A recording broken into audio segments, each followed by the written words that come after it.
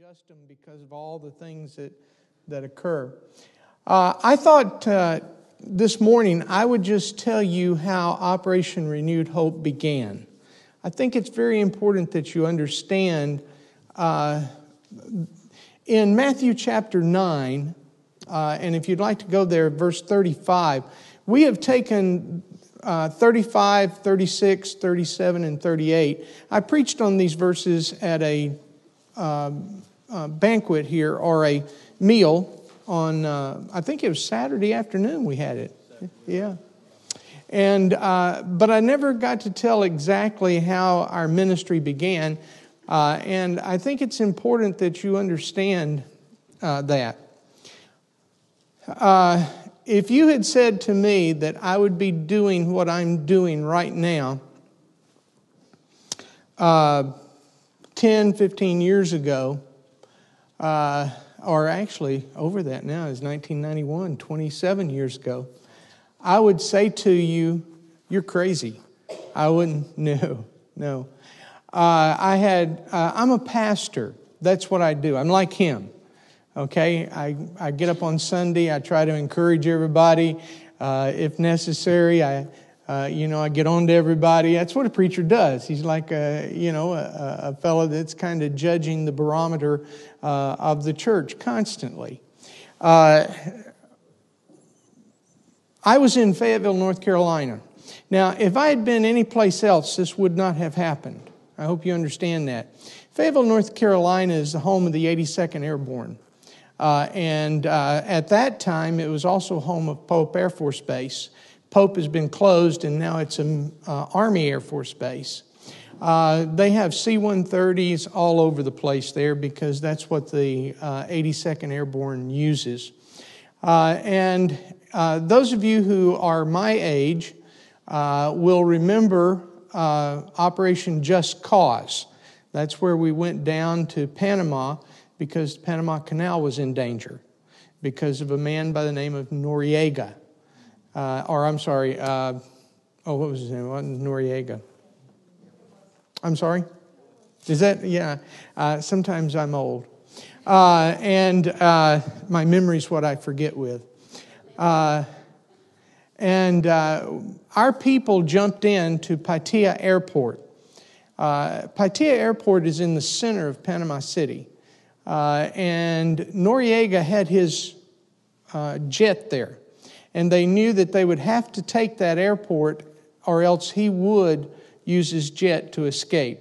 And so some of our people and a huge contingency of the 82nd Airborne jumped into Panama prior to the events that took place there. They took the airport with no resistance. It's pretty futile to resist the 82nd Airborne. I can't even begin to tell you all the firepower they bring to bear. Some people say they have as much firepower as all of the World War II as they jump into a location. They held his airplane. He was not able to escape. When they came back, the people who were in our church came in and they said, "Pastor, we really need to do something for those people down there. It's really, really bad." Noriega had sequestered all of the money in secret locations and in banks around the world so he would have the money. And they could not take their young people to the World Series in the Little League up in Pennsylvania. Well, it's down in Pennsylvania from here, right? For me in the South, I go up, so I said, okay. And we called the Ministry of Sports because we had done this for years. We had a sports ministry where we would take baseball, we would take soccer, basketball, and we would go into the Central American countries and we would play sports. And so the Ministry of Sports there in the country said, "Oh, yes, we would love to have you come." So we went and put on a full Little League for these kids who could not travel. And we had, in the morning time, we had clinics. In the afternoon, we played tournaments with them. We brought jerseys, gloves, whatever they needed. And the kids would walk. It was almost sad. We'd be driving down the road in the bus headed to the ball field, and you'd see a coach with all of his kids lined up behind him, and they're walking to the ball field. That's the only way they've got to get him there. And we would stop, throw them on the bus, and just keep going, you know. Then in the evenings, we played international baseball against the professional teams there in Panama. And it's a different system down there, but we had a great time. And at the end of the week, we had been preaching to over 200 people a day. Parents would come. We had a lot of people come to Christ. It was just a marvelous time. At the end of the week, the missionary looked at me and he said, "We have worked too hard." He said, "This has been exhausting." And it was very exhausting. But when you work with young people, you got to be willing to be exhausted, right? Because they don't understand the principle. My bones hurt. They don't even know they've got bones, right? And so we went fishing. Now, I have never figured out why you want to rest at 4 a.m. in the morning. That's what time we went fishing. I could have rested real well at about 8 a.m. in the morning, getting up and just eating a leisurely breakfast. But no, we went fishing. We went on the backside of the Gatun Lake. Gatun Lake is actually the Panama Canal. That's a man-made lake. They've dammed up the Chagres River. It filled up the in-between areas between the main place in Colón and the one in Panama City where the locks are. And the ships go through that lake. Well, we were out on the lake, and we had gone to a little fishing village called Arenosa. And the missionary said, "Watch." And he went over and he hired 2 of the people in the village, actually 3, to be guides. And we got 3 boats, and we all got in the boats. And folks, I have never caught so many fish in my life. Now, when you're sitting there and you're going like this and really, that's not fishing, folks. That's wishing, okay? All right? Fishing is whenever you can't even bait the hook. You just throw it back, and the fish will strike, and you pull, and you got one. We caught 300 fish that day. The boats were just full of fish. And you say, "How do you know you caught 300? Because I paid for them to be cleaned, okay? We got back to the fishing village, and the children were primed. They started, clean fish, 5 cents, 5 cents. And I said, "Sure, clean them all." And so if they didn't cheat me, I got 300 fish cleaned that day, okay? Well, I noticed that the kids just had some problems. Something a nurse could take care of in 15 minutes, okay? I mean, nothing major. So I looked at the missionary, Jim Childress, and I said, "Jim, next time we come, why don't we send a doctor up here and let these kids get a little bit of medical care?" I said, we always bring a medical professional with us on the ball teams just in case one of the kids gets hurt. We want an American to tell us what's wrong with them as we take them to the hospital. And so he said, "Okay, let's go talk with the village president." Now, there's different names for the leaders of the villages. In this village, it was a village president. So we went to the man, to his house, and talked with him for a little while. We explained to him what we'd like to do for the kids. And we'll just send up somebody from the ball team that's a medical person for us. And, and he looked at us and he said, "Well, we have no medical care. This is wonderful." He said, "Could you get us a dentist?" He said, "We desperately need a dentist." And I said, "Well, no, sir, we don't do that." I said, "I'm just going to send up the medical person and try to take care of some of the problems, that the kids have." And he said, "That'll be wonderful." And so off we went. I never thought anything of it because we didn't do anything but baseball, soccer, basketball, that kind of thing. And so we flew out. Well, all of a sudden, my phone started ringing. And people would go, "I understand you're taking a medical team to Panama." And I would say, "No, well, we're taking one person with our ball team." And they'd say, "Well, put me down, I'll go." And phone call after phone call. I had a man call me. He was an optometrist. And he was in our church. He said, "Hey, look, just put me down, I'll go." And he said, "I've got a doctor down in Brunswick County North Carolina. Now, if you want a doctor to do anything, go play golf, all right? That's what you have to do, because they talk business on the golf course. If you put them in an office, they talk, doctorese. But when they're out on a golf course, they'll talk with you. So this doctor, at the end of the golf time, said, hey, yeah, I'll go. No problem. He said, I've been in the Philippines before and done clinics there, and we'll be glad to go with you. And the Lord began to do something that I had no idea about. This was none of my making of any way. And by the time we got through, we had 35 people on the first team. And I had a man in my church, his name is Joe Crane. Joe still works with me. And Joe was in Special Forces. He was 23 years in Special Forces. And he was in charge of training of Special Forces at Fort Bragg. He said, don't worry, Pastor, we do these all the time. They're called med-readies. And he said, I'll just lay one out for you. You follow what I say, and it'll all work. So I said, okay. And so he did. It's the planning sheet of the United States military is so rigid. It's unbelievable how they plan things. And he brought in this planning sheet and started unfolding it. And I thought to myself, oh my goodness, I'll never be able to do all this. But we did. And so then I got a call on the phone. And it's from Panama City, Panama. And a man said to me, he said, I'm Lieutenant Colonel so-and-so. I am in charge of all of the dentistry here on base.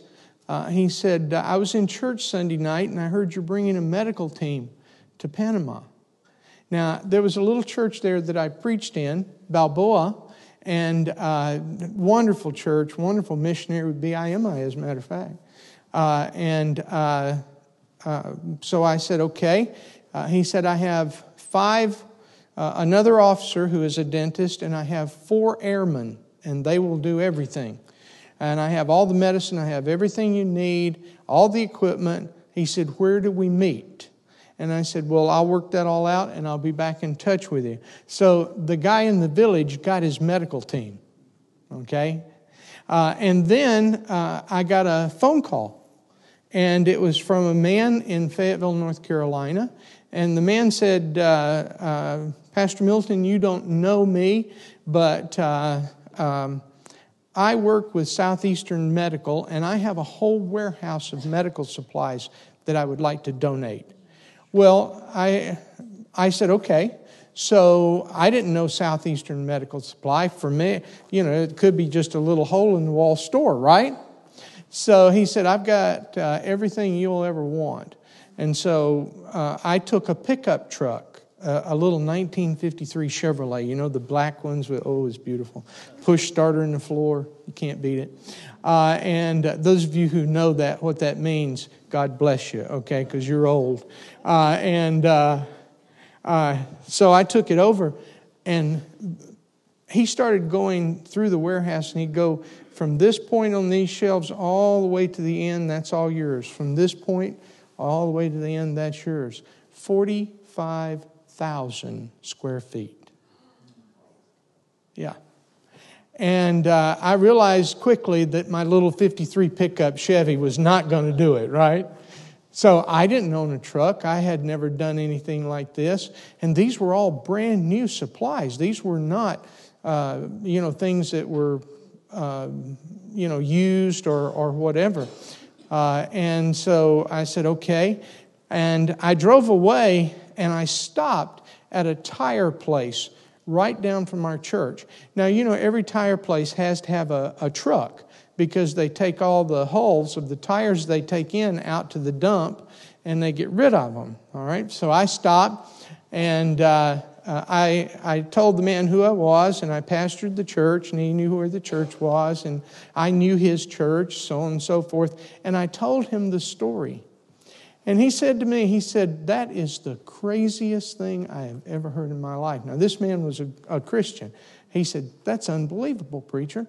I said, "Yeah, but I need your truck real badly because I don't have any other." He said, "Look, I'm going to give you my truck." He said, "Just make sure you park it where it was where you got it, and make sure it's full of gas at the end of the time." I said, "No problem." So we started loading up truckload after truckload after truckload. Now, where do you put that stuff? Well, you put them in the Sunday school rooms, obviously. Oh, me, I'm amazed that our church even put up with me. So we filled.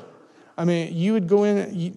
We had Florida rooms. Do you know what I mean by Florida rooms? All the doors open to the outside. So every room is individual, and there's no hallway. The awning over the sidewalk is the hallway because, we don't use heat down there except in unusual times. The air conditioning worked fine, so you just use it like a Florida building. And so you would open the door, and it was just a solid wall in front of you right at the door of boxes. And it just went all the way to the back of the room to the ceiling. And we had an unbelievable amount of wonderful things. Some things costing thousands of dollars. It was just overwhelming. And I was telling everyone in the church service about it. And this is why this could only have happened at Fayetteville, okay? When I told them that we were going on a medical team because all these people were together, and we were going to the jungles of Panama, everybody walked up afterwards and said, "Well, when are we going, preacher? We were just down there last week training." Because you see, Panama was the training area for the Green Beret. And all of the major units went down there and trained in jungle warfare. And so they had been down there. They knew exactly where we were going. They knew the fort where we were, in Panama, Fort Clayton. And Marines had a base at there, Amador. And so it was just commonplace. If I had been up here and got up and announced that as the preacher, everybody would go, "Preacher, you walk out to the car. That's the most exercise you get. And you're going to the jungle?" Not these people. They want to know when we were going and what we were doing, Only in Fayetteville. A man came up to me after the service when I talked with him about the supplies that had been donated. And he said, "Pastor, obviously you don't know what I do." And I said, "Well, I know that you're a chief in the Air Force and nothing leaves Pope Air Force Base without your permission." And he said, "That's right." He said, "I have to sign off on every ounce of cargo and make sure that it's packaged according to the rules of weight and everything like that." And he said, "Now, I can ship all of those medical supplies for you, but I don't know how to get it approved." He said, "Now, you're going to have to call the Department of Defense." So Monday morning, I got up and I called the Department of Defense because I didn't know any better. I looked it up in the Yellow Pages.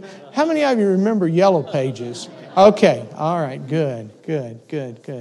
I looked it up, Department of Defense, dialed the number, and they answered, and they said, "Well, we're sorry, preacher, but this isn't where you call. You're going to have to call the State Department." So I looked in the Yellow Pages for the State Department, called the State Department. And they said, "Well, no, not really, preacher. This is not. You need to call the Department of Defense, and you need to call Humanitarian Affairs." And they gave me a number, and they said, "You need to speak with a lady by the name of Judy McCallum." Now, the greatest miracle that I've ever experienced occurred on that day because Judy McCallum actually answered her phone. Have you ever called Washington, D.C.? Okay, you understand what I mean. All right. And she answered the phone, and I told her what I needed. She said, "Well, yeah, I can ship humanitarian supplies, but I don't approve it. All I do is once it's made military cargo, it's my job to get it to the place where it's supposed to go because we direct all airlift command flights." I said, "Okay." She said, "You need to call a man by the name of Jeff Schlegel. Jeff is in the State Department, okay? And he is with USAID." And I said, "Okay." So I called Jeff Slagle. Jeff picked up his phone, and I said, Mr. Slagle, I have a humanitarian airlift need. And he said, no problem. He said, we can take care of that. That's what I'm here for. And he said, do you have a fax machine? That's when there were fax machines, okay? And I said, yes. He said, give me your number. And he said, I'll send 5 sheets of paper to you that you fill out and get them back to me as quickly as possible. And he did. Within a few minutes, I heard the little fax machine running, and I went there, and it was the simplest thing I've ever done in my life. There was absolutely no red tape. You remember Reagan, okay? In his administration, the Military Appropriations Committee had made a law that they could ship humanitarian supplies on U.S. aircraft space available. That means if there's a pallet position open, you get that pallet. And so a man by the name of Jeremiah Denton was the ranking man in Vietnam in the Hanoi Hilton. Now, Jeremiah Denton was a true American hero. I want you to understand. I don't have time to tell you his story, but he was a very good friend of mine after everything took place. When he came back, he was put on the Appropriations Committee, and when they asked, why are we having such a problem with communism in Central America, he said, it's because they have no hope. And he said, we've got all these Air Force planes flying with concrete blocks in the back of the planes because the pilots have to fly and fly with weight. And you have to pack it. You have to practice all of this stuff. He said, do you know how many small Christian organizations there are in the United States that could keep these planes flying all the time with humanitarian cargo? Sometimes the United States ships 9 to 12 million pounds a year through the Denton Amendment. And it's all free. I've never paid, okay? In fact, we are in the Air Force books right now, history books. Operation Renewed Hope was the largest shipper in 1 year by the United States Air Force. And I was saying that in a church service, and a guy came up to me and said, hey, I'm in the Air Force. I just studied you guys. I had to read that. And so I was out in California. All kinds of strange things are out there. So, I said, okay, and we filled out the paperwork. They came through. We had to have a detailed inventory. Every box had to be inventoried. That was work because it was so much. Everything had to be inventoried. Then they sent an inspector. He had to go through the thing, and he would say, okay, on your sheet you have box 475. I want to see box 475, and I want to count 20 pencils. And so I had to go, and we laid the boxes out in number. Go to 475. You open it. You pull out 20 pencils. He looks in to make sure there's not any more. And if he counts 20, he puts it back in, takes a picture, and says, I want to see box number. And you have to take him there. And he takes a picture, and they send it back in. And so I was walking down the hallway of the church one day, and all of a sudden my cell phone rang. And it's the old flip phone. You remember that? You'd flip it up, and they said, this is Military Airlift Command. We have a C-130 inbound, Pope Air Force Base. ETA is, and gave us the next day. You have 24 hours to have your cargo sitting at Pope Air Force Base so that they can palletize, put it on the plane. Please contact your consignee in that Howard Air Force Base will be receiving this C-130 at this time. ETA is, and so on and so forth. And folks, I fell to my knees in the middle of that church, and I cried like a baby. You just can't imagine, because I had no way of getting rid of those supplies. Do you understand that? No matter how great they were, I couldn't even afford to throw them away. And I realized, sometimes you do things and God lets you do it, and all of a sudden then you realize the trouble you're in. And I tell you what, I didn't even have a truck to take them to the air base across town. And so the United States Air Force, I called the guy that was in my church and I said, look, I got this call and we're ready to go, but I have no truck. He said, don't worry, preacher. I'll send everything I got. And he did. Little trucks, big trucks, anything they had on the base that day that was free to take a trip came over. We loaded all that stuff, one thing after the other. I mean, we loaded for hours and hours.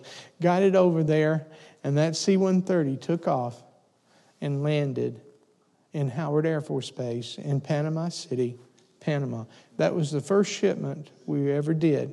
Since that time, we have shipped over 3 million pounds of medical equipment and supplies. Right now, I have 14 pallets of gauze sitting in Las Vegas with a company that donates to us out of Charlotte, North Carolina, and they have a plant in Las Vegas. And this is the first time they've opened up both plants to us. There's no telling how much stuff that we can get. Brand new, beautiful, useful material. And if we don't get it out, you know what's going to happen to it? It's going to go to the landfill because they can't afford the warehouse space.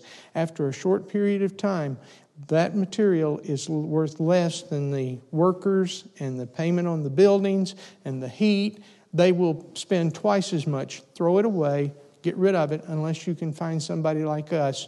And most people can't ship it. Do you know how much it costs to ship? But we can. Now funded transportation, brother, I'm over. I'll have to quit. So, but I'll tell you a little bit more, okay? I apologize about that. I missed it. No problem. Well, let's do this here. You want to divide up in your classes here. You've got 5 actors. Go ahead and you guys can walk through a handful of folks at Marge and Dale Mercy. Stay if you want. If you want to stay, you can stay, but ladies, if you want to miss your class, that's fine. And brother, if you want to keep going, and if you give me just go around 7 minutes, give me like till 12 after, okay? Just okay. Keep going. I'm sorry. I need 5 minutes. I was looking and I missed it. That's fine. Just another 5 minutes or so. About 12 after. So we shipped. Funded transportation has now become a way that we ship, totally free. Any organization, they don't care about your spiritual situation, but they will not ship things that are your responsibility, such as Bibles or pews for a church or things like that. They will only ship humanitarian supplies. But we had one shipment all the way down in Africa in Tanzania. It took 5 40-foot containers to get the shipment in, and they shipped it all the way to Durban, South Africa, offloaded it on 5 trucks, drove it through 2 countries, went to the missionary's door, knocked on the door and said, "We have your containers, where would you like them?" Yeah. And they will do that every day of the week for us. All we have to do, I can't tell you how many 53-foot trailers I have unloaded. I couldn't even tell you all the stories. You would sit here going, "You got to be kidding," you know. Major corporations donating, and us folks. If I just had one person in charge of that ministry and making it work, we could flood the world with medical equipment, educational equipment. I mean, you wouldn't believe all the things that we receive that we just can't, I can't do anything with anymore. I'm 66 years old, or 65 years old, unloading a 53-foot trailer is really not on my list of to do, okay? Not anymore, all right? So we shipped all of that material. We went to Panama and did the clinic. We had 35 people on the first team. We had 1,500 patients with one doctor. And God took care of us because my special forces guys went with me and they knew exactly what to do. They called out everybody who was not really sick. I had a a military guy who was a medic, and he was at the head of it, and he would go, okay, you see the doctor. They practice what's called true triage. Okay, if you're not sick, you get some nice medicine and hear the preaching, and you go home. Well, since that time, we now have grown to the point that right now, I think in going to the Dominican Republic in January, I have 6 doctors on that trip. And then we have dentists, we have eye distribution for glasses. I mean, it's just amazing what all the Lord does. By the way, in the Ukraine, we just did our first special needs clinic for children. Children with cystic fibrosis, children with muscular dystrophy. Just all kinds of problems. When we were there in July doing a clinic, we saw 1,200 patients in a little town called Makacheva. And we were overrun with families coming with special needs children. And so we would sit down. You can't do anything for the children. There's nothing that can be done. No human being on the face of the earth. Only God could do something for the children. It's sad. But those parents are sitting there with needs like you wouldn't believe. And so we just did our first one, and God is blessed there. And we're hoping to repeat these special needs clinics everywhere, because families come in and they'll talk with you about the Lord. It's unbelievable. Well, brother, I'll let you go ahead and you take